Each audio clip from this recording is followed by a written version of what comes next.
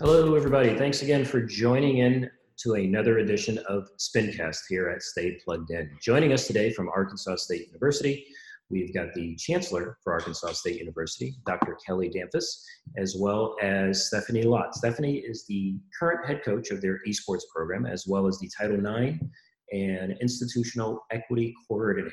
So thank you both very much for joining us today. Hope everybody is doing okay under these circumstances.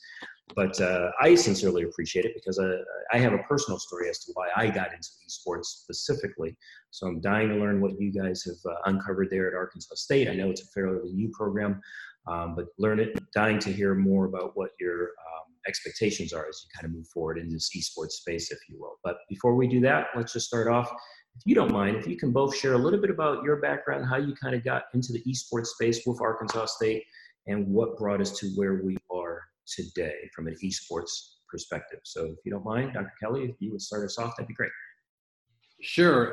Thank you, Rick, for having us on today. We're happy to represent Arkansas State and to talk about esports, which is becoming a huge deal across the country, across the world, really. My esports background is pretty limited, actually. I will say from a personal perspective, I remember when my kids were younger, they're in their 20s now, but when they were younger, we were buying games for their kids, their friends to play.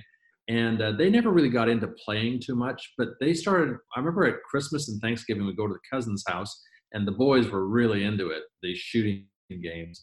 And my daughters would just sit there and watch them play. I said, why don't you want to play? I said, no, I just prefer just watching it. And I just from a personal perspective, I saw my kids enjoy watching other people play sports, which I thought was fascinating. If they weren't playing Guitar Hero, they were watching their friends play and their cousins play. And then, so I started getting interested in this, and I actually attended a conference at the NCAA in Orlando a couple of years ago. And I think this is a podcast, no one can see it, but I'll show it so that you can see it here. And you can see that's what the room looked like. And you can tell there was nobody there. It was a huge room with about 500, 600 seats in it, and there was nobody there. I got there about 5 minutes early, and I took that picture and sent it to my wife and said, I guess I'm the only one who cares about esports. And about 5 minutes later, the room filled. It was packed. And luckily, I had a good seat up front. And it was all these universities who were basically sharing how they got started in esports. And it was standing room only. The place was completely packed. And in the midst of that, I texted one of my colleagues and said, hey, what do you know about esports?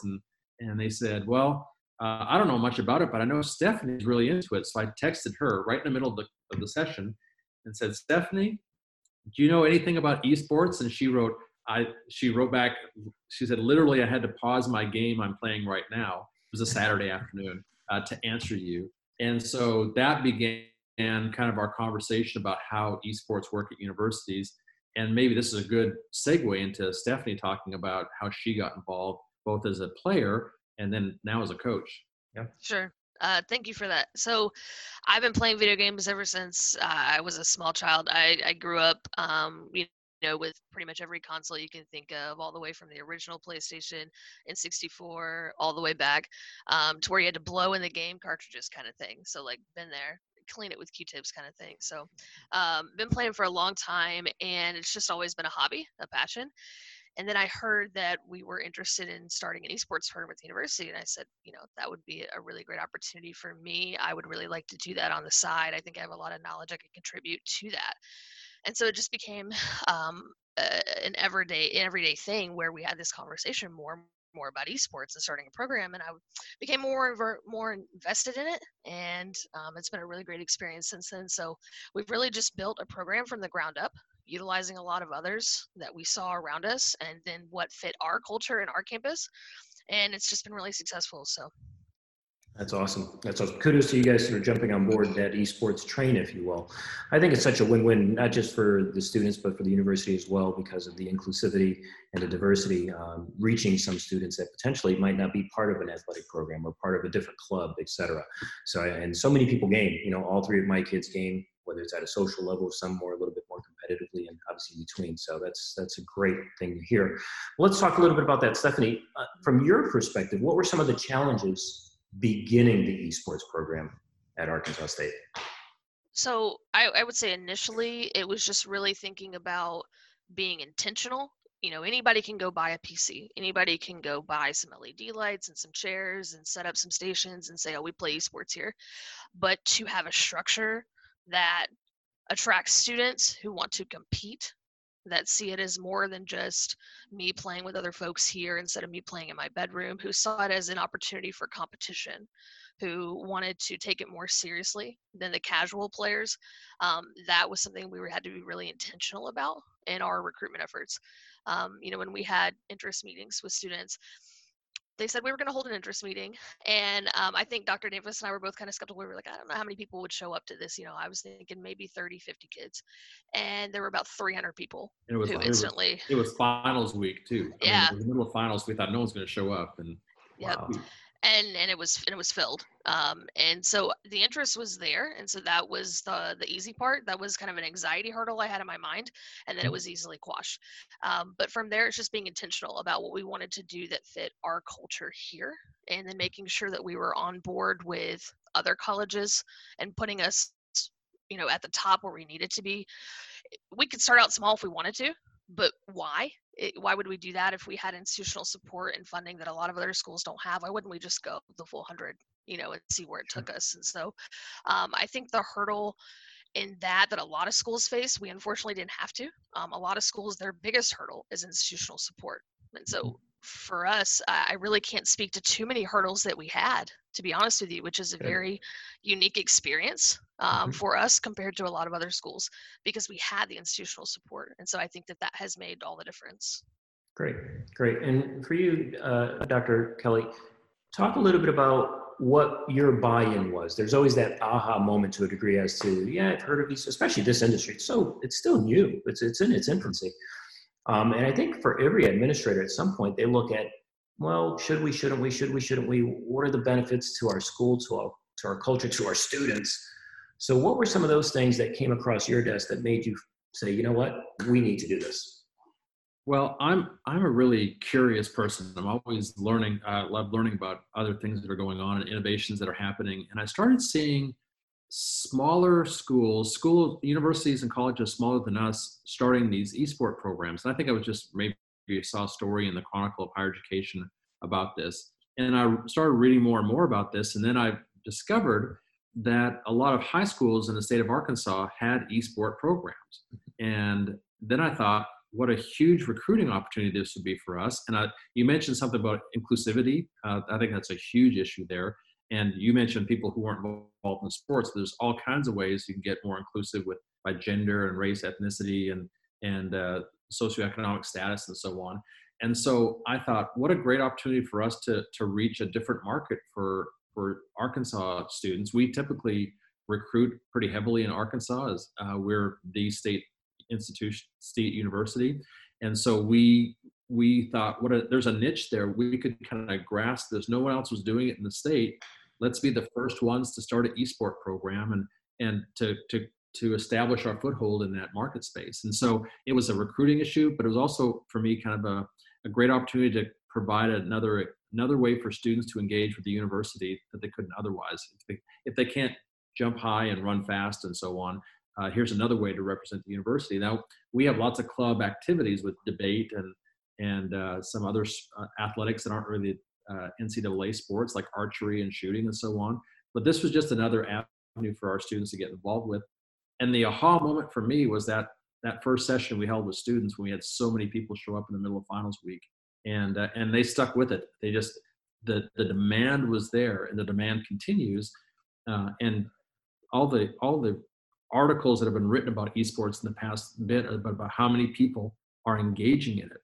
I mean, billions of people. And one of our students is going to go pro. He's going to play, what is it?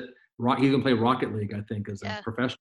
Yeah. And that blew my mind. When he told me he was going to go pro, it blew my mind. And so that's what I thought. We're onto something really important here. Just don't forget to get donations for your new arena donated by one of your previous students. Yeah. That's awesome. No, that's awesome. Yeah. Dr. Kelly, let's stay with that for a moment. Obviously now you're bought in, right? You're not just going in small scale. It sounds like you are now going into it full bore, saying, look, we're going to do this the right way. We want the right students coming into the right culture here at Arkansas Arkansas State.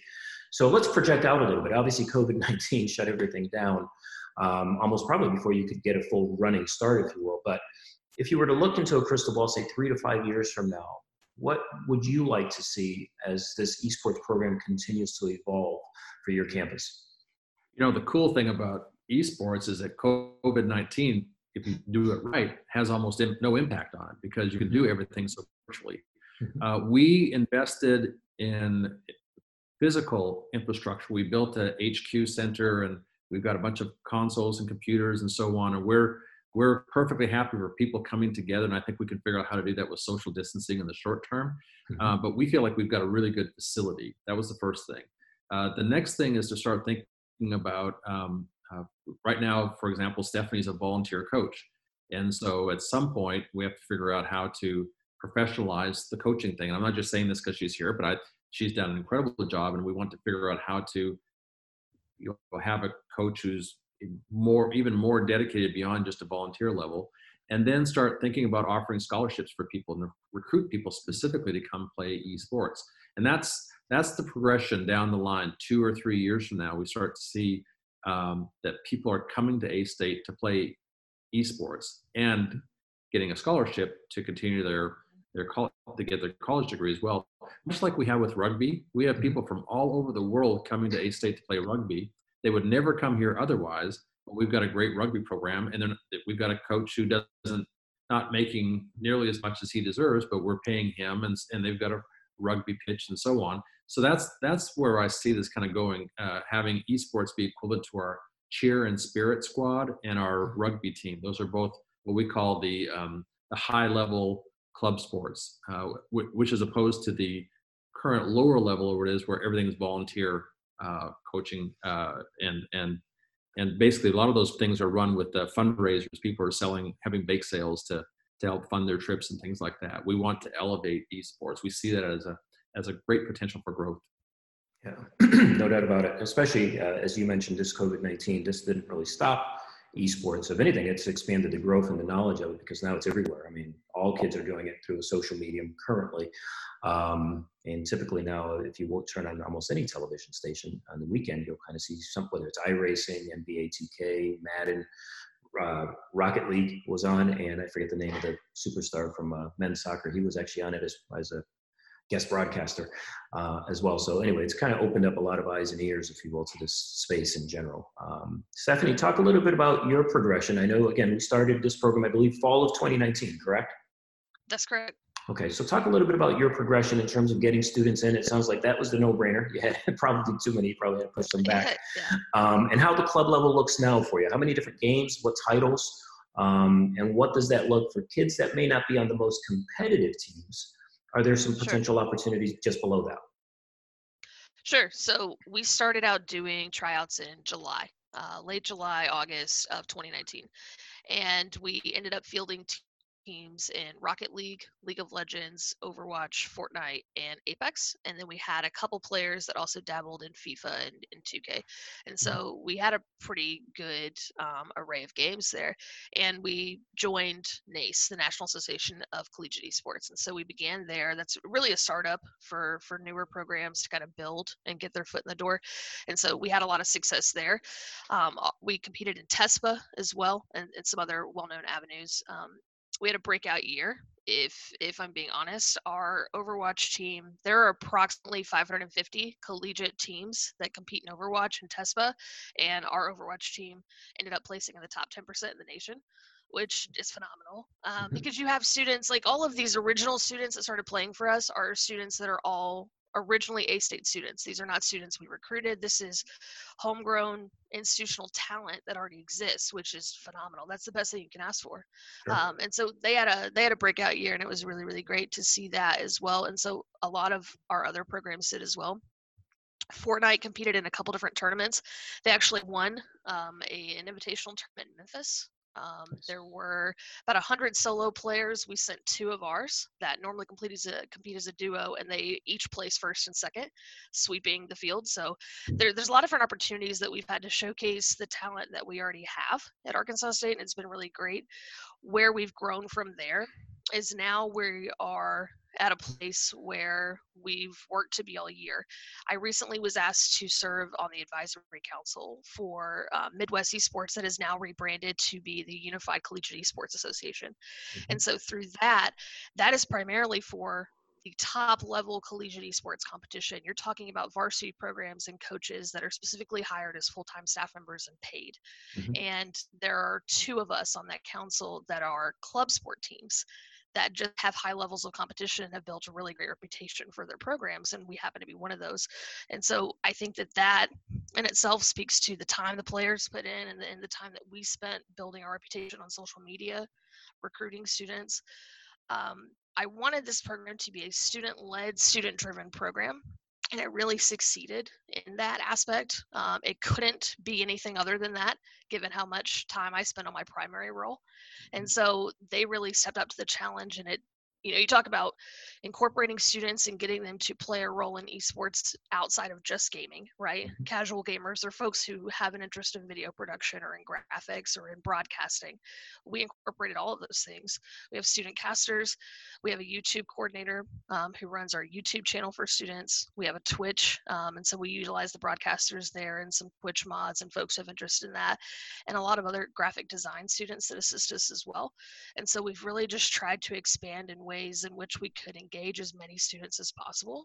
And it's been incredibly successful. And I think that you're going to continue to see that this year coming up. We're going to expand into some new titles. We're obviously going to expand into Valorant. We have a lot of interest in Valorant. The free to play is going to launch in like a month, and so we're gonna expand into that. And we'd like to expand into CS:GO and Rainbow Six as well. Keeping all of our original other titles. So we're definitely going to expand and look to do that, which is super exciting. Yeah, no doubt about it. I think the success is completely related to the head coach, but that's just my opinion. Yeah. But thanks, appreciate that. That goes without saying. But you mentioned a number of great things there. For me personally, as a parent, that experiential learning, being able to be on that esports arena, but also do all of the surrounding components is a huge resume builder, and obviously a confidence builder. Being able to understand, hey, not only do I love this gaming aspect of things, I'm passionate here, but ultimately it can lead to a career here or here or here that I've identified through this exposure that Arkansas State has given me. So that's fantastic. And I know we're going to run up short on time, so I'm going to switch back to you for a second, Doc. Talk a little bit about, if you can, the social aspect. I think some of the things parents get concerned about with video games and gaming in general is, is my son or daughter going to be in their dorm, kind of just on their own island, if you will, and not have that normal collegiate interaction that a number of different clubs or activities or sports can provide for them. And I found that to be incredibly different in esports. So if you don't mind, talk a little bit about the exposure and the experience there. I'll mention a couple of things that are concerns I hear from folks. One is the social part of it, and the other is the health issue as well. You have students who are sitting around hunched over a computer desk for a long time. Interestingly, this is an accident of history here. We actually have a medical school on our campus that is a branch of NYIT, College of Osteopathic Medicine. They're on our campus, and they have become kind of the national leaders in e-sport health. And so some of our doctors here are researchers who are doing research on eSport health. And so they're kind of partnering with us. We had a competition with their esports team a couple of weekends ago. We won that one, by the way. Didn't we, Stephanie? We won that one. Yeah. Didn't want to say that too loud. So health is a huge issue because there are problems with being sedentary and so on, and getting prepared to be these are eSport athletes, and we have to make sure that they think of themselves as athletes. Eat well, get good rest, take care of your eyes and your posture and so on. The social part is interesting because there actually is a huge social component, and it's the new way of socializing. I mean, look at what we're doing today. We're doing this on Zoom. The whole world will be doing more and more work from home and telecommuting and so on. And the capacity to get on a headset, not be intimidated, and talk to somebody, to have a conversation about strategy and to plan things out, those are all essential skills for the future. And those are all byproducts, I think, of esports. And I think about this with any student athlete who plays in the football team, the volleyball team. It's while you're learning skills about how to set, how to spike, and how to kick a soccer ball and so on, those skills are not always translatable into the real world. But all that other stuff on the outside of organization, time management, being part of a team, recognizing the strengths of others, promoting other people, those things translate incredibly well into the real world. And the same thing happens with esports as well, I believe. Yeah, no doubt about it. And I see that quite a bit, especially for some children, that they're not going to come out of their shell without that opportunity to a degree. Meaning, you know, finding that likeness in other kids that do the same things that they do, all of a sudden frees them up to be better communicators, to express themselves better. And believe it or not, in a number of the formats, and you guys have a great Overwatch team, communication is critical amongst the team. So things like that, I think, certainly help to evolve and influence this younger generation in the right direction. So, but unfortunately, we are going to be running up on time here. I know we have some previous engagements, but we definitely would love to circle back with you folks and kind of see how things are going a little bit, maybe post-COVID-19. Sounds like you guys have started this not just the right way, but it's going in a fantastic direction as well. So hopefully our audience, even if it's just one, starts to understand a little bit more about what Arkansas State is able to provide for them. I think that's always special to at least impact that, even if it's just one person in the audience. So again, I sincerely appreciate the two of you taking your time. We wish you the very best as we get through this COVID-19 summer. Stay safe. And as usual, for the audience, stay plugged in. Hopefully you'll join us again for the next SPINcast. Thank you both. Thank you, Rick. Thanks.